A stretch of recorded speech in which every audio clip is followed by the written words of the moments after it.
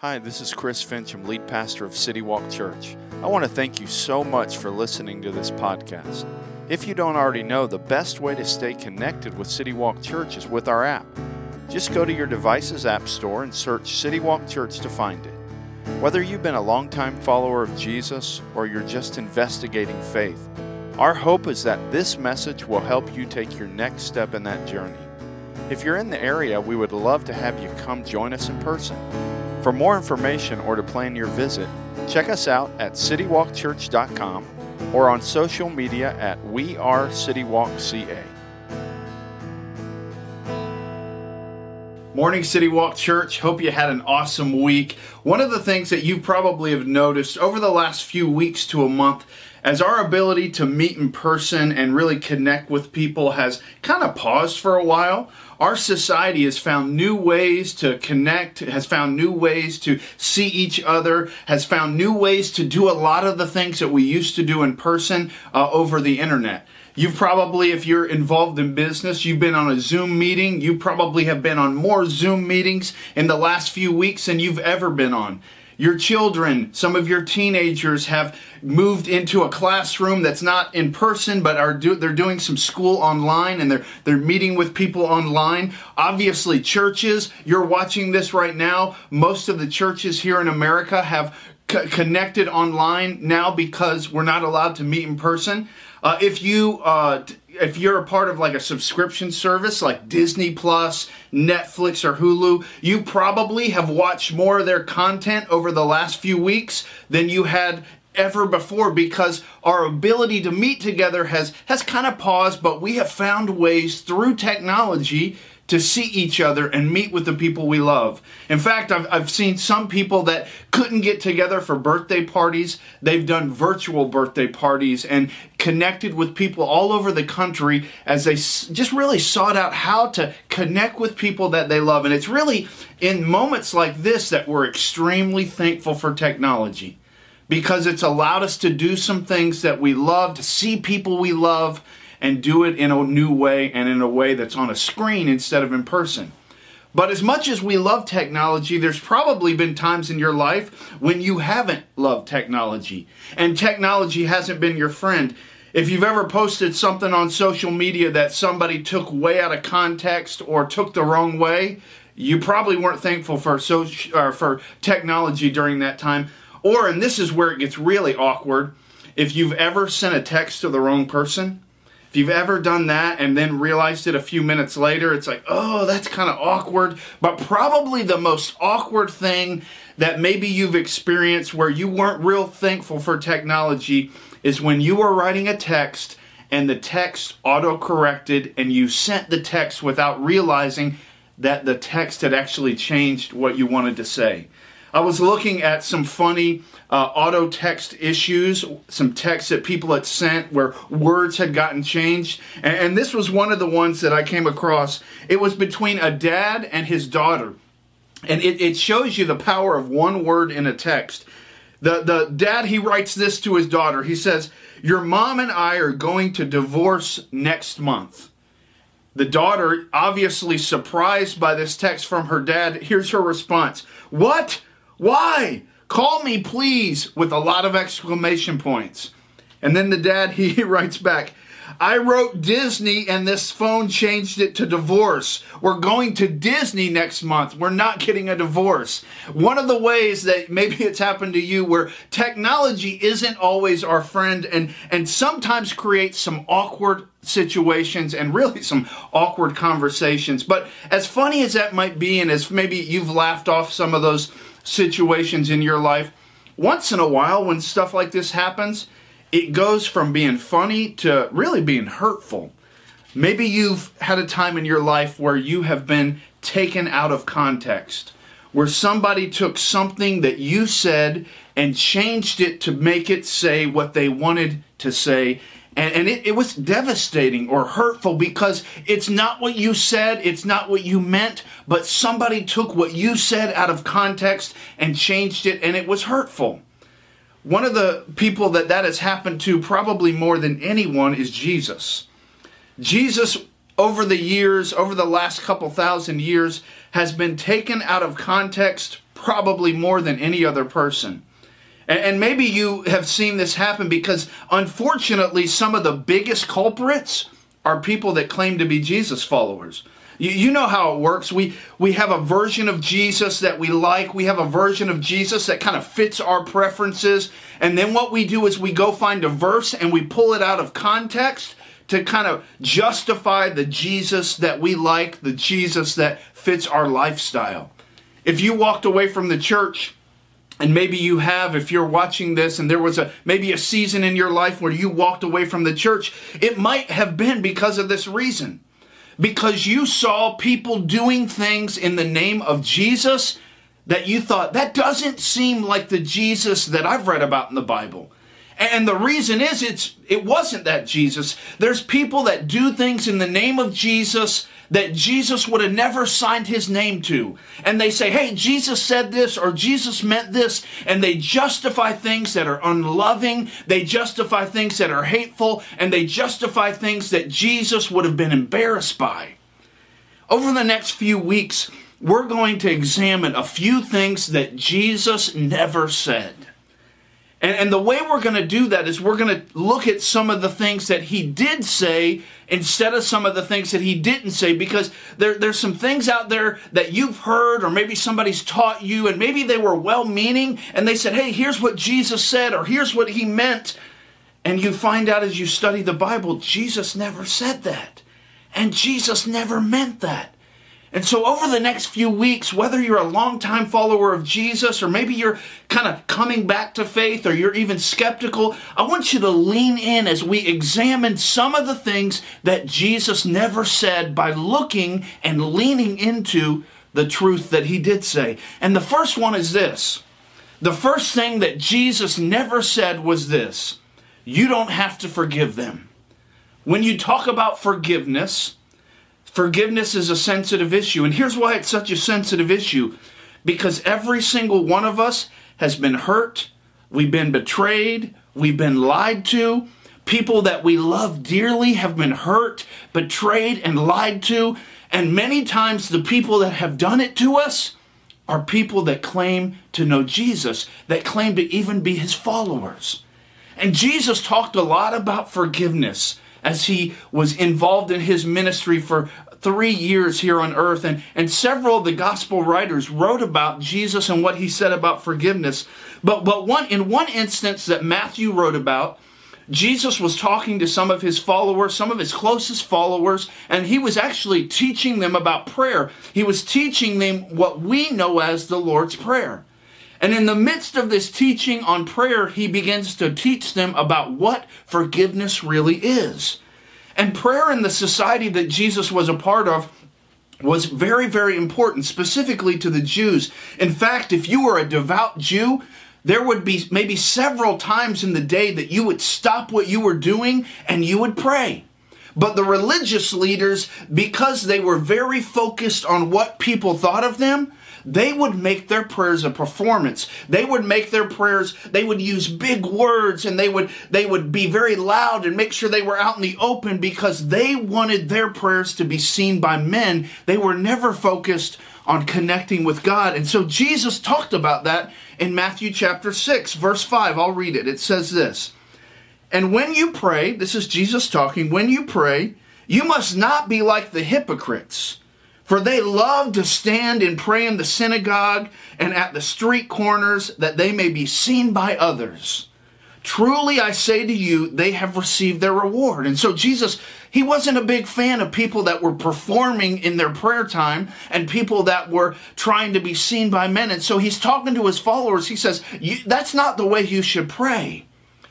And then what Jesus does is he gives his disciples and those that are listening, he gives them a model or pattern to pray. And we know it as the Lord's Prayer. And it's found in Matthew 6, verse 9. It's also found in a few of the other Gospels. And here's what it says. And this is where you'll see him, as he's teaching about prayer, dive into this subject of forgiveness.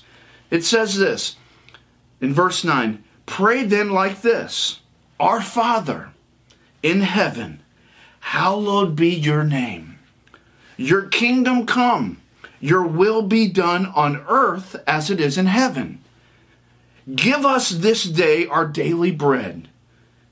And then he says this. He moves into the subject of forgiveness. He says this, and forgive us our debts so that we might be able to forgive our debtors. Is that what it says? No, that's not what it says. It says, and here's what Jesus said. He says, forgive us our debts as we also have forgiven our debtors. What Jesus was talking about here is he's talking about debts and he's talking about debtors. He's not talking about salvation. He's talking to people that were already followers of him. But what he's talking about is, hey, just like any relationship, the relationship they had with God could be hindered because of sin.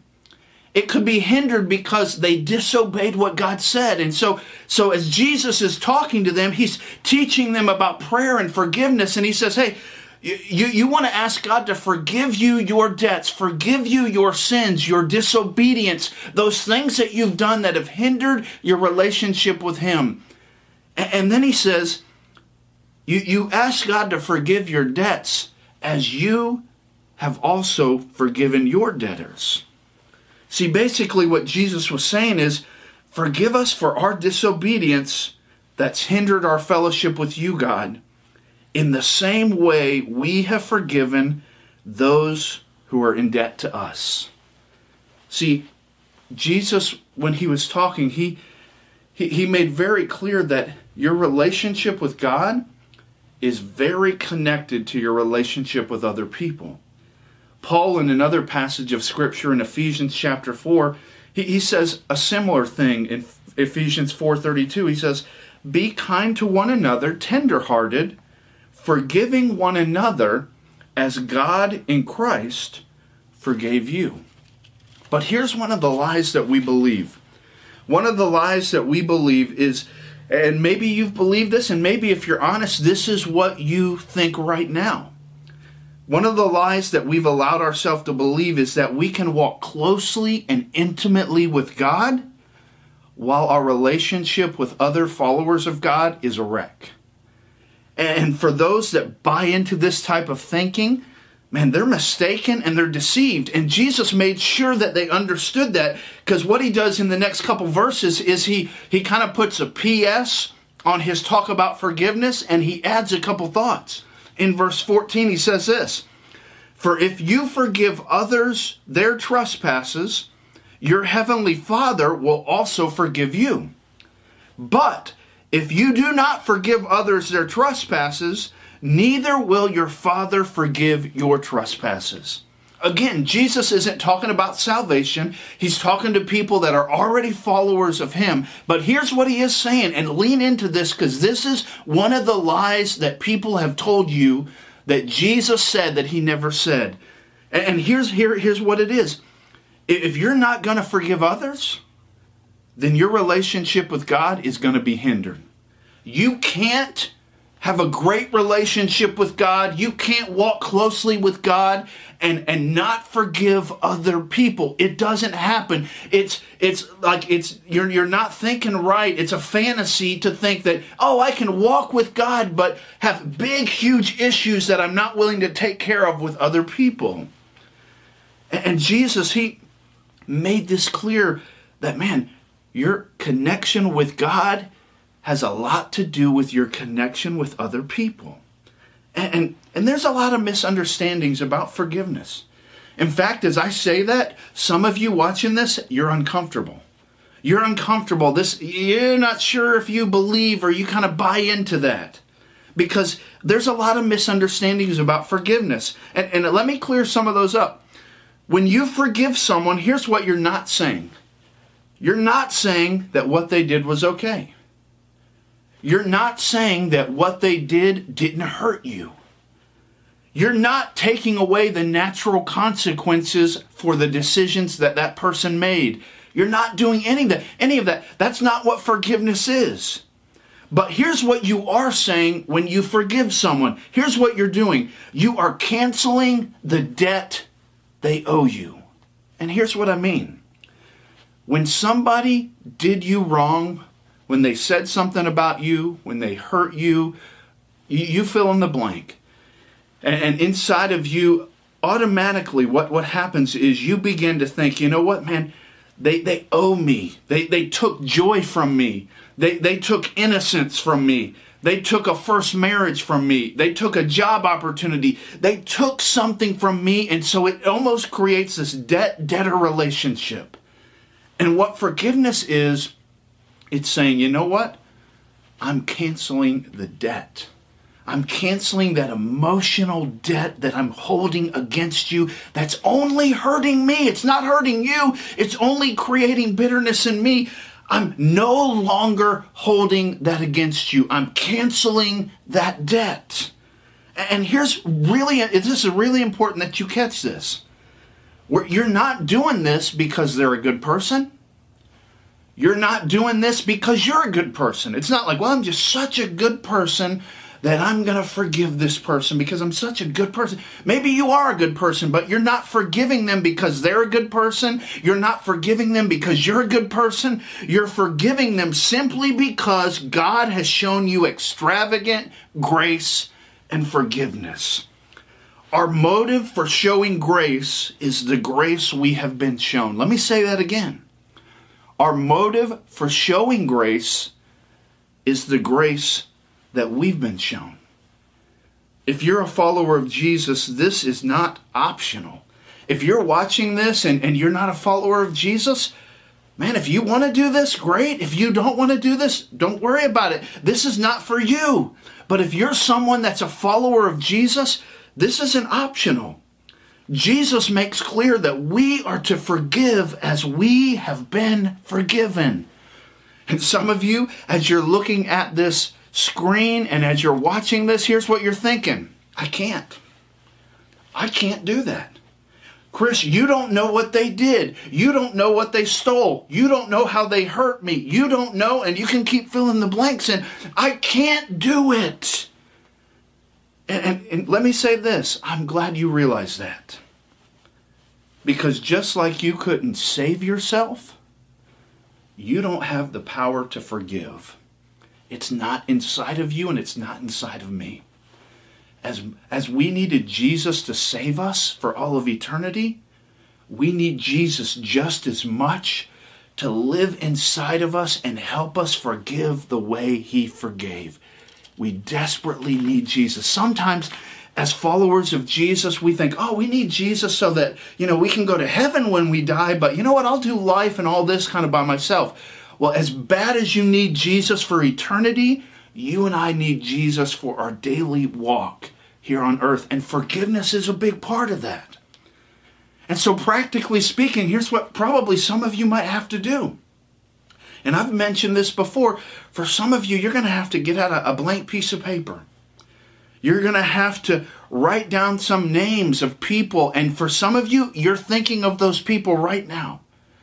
You're going to have to write down the names of those people that have hurt you. They've taken something from you. And in your heart right now, maybe you already have bitterness towards them, or it's on its way. And you need to write down their names. You need to list the ways that they have hurt you and what they have taken from you emotionally. And you just need to write it down on a piece of paper. And then you need to cancel the debt. And for some of you, that's going to mean you're going to have to pray over those names and those situations for a few days. And you're just going to have to ask God, God, help me. Here's who has hurt me. Here's who I haven't forgiven. Here's what it's doing in my life. And you're just going to have to pray over that for a few days. And then you're going to come to a point where you say, hey, I can't do this on my own, but because you live inside of me, Jesus, I am canceling the debt on these people the way you canceled the debt for me. Because, and you know this, what they owe you, they can't pay you back. And the only person unforgiveness is really hurting is you. You're beginning to be bitter. You're beginning to hurt. It's making you and it's affecting you in ways that you're treating people that you love in ways that you're angry with people and you're short with people and you're impatient, and it's not because you don't love those people, it's because inside your heart there's some things going on and you need to forgive so you can gain freedom. Dave Willis, he said it this way: holding a grudge doesn't make you strong, it makes you bitter. Forgiving doesn't make you weak, it sets you free. Imagine what your life would look like. Imagine what your marriage would look like. Imagine what your stress level and your other relationships would look like if you stepped into freedom from hurt and bitterness. If you said, you know what, I'm no longer walking with bitterness. I'm not going to carry this along with me. I'm going to cancel the debt and I'm going to walk into freedom. Imagine how that would change your marriage. Imagine how that would change how you parent. Imagine how that would change your stress level if you were walking each day in freedom instead of carrying around bitterness and unforgiveness. Imagine the spiritual impact our church could have. Imagine the impact our church could have if we are a church that doesn't sweep things under the rug, that loves people enough to have hard conversations, and that forgives people the way that we've been forgiven. Imagine the power just in our church if we lived that out. I want to encourage you right where you're at. Maybe you're sitting in your living room, maybe you're on your front porch, maybe you're listening to this in a coffee shop. I want to encourage you just to bow your heads and close your eyes as we close. And I want to ask you a couple things with your heads bowed. When we talk about forgiveness, is there someone that comes to mind? Like right away? When I started talking about this, did somebody come to mind right away? Maybe it's been a few weeks, maybe it's been a few years, maybe it's been a few decades since they hurt you and you've grown bitter, or you feel bitterness coming on. Do you have the picture of the person? Do you have the picture of the person? Or maybe in your case, there's several people. And would you pray a prayer with me? Because just like you, I need Jesus desperately to walk with him. I need Jesus desperately to forgive the way he's forgiven me, to love the way he's loved me. And so just in the quietness of your living room, in the quietness of your front porch, as you contemplate who in your life you need to forgive, who in your life you need to cancel the debt the way Jesus canceled the debt for you, would you just pray this in your heart? Just pray, thank you for showing me grace and forgiving me when I fail. Help me this week to show the same grace and forgiveness to others. Would you just pray that? Just right in your heart. Thank you for showing me grace and forgiving me when I fail. Help me this week to show the same grace and forgiveness to others. Lord, I thank you for the tremendous grace and mercy that you bestowed on us. Lord, you show us grace every day. You forgave us. You gave your life to pay for our sins. And God, I pray that we would be people that follow your example. And God, we can't forgive, we can't love, we can't be humble, we can't do any of those things in our own power. And Lord, we don't want to try because we know we'll fail. We've done that.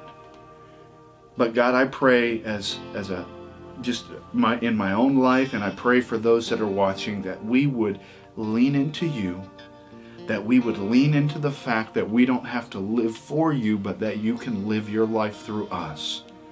And that we would forgive the way we have been forgiven. In Jesus' name, amen.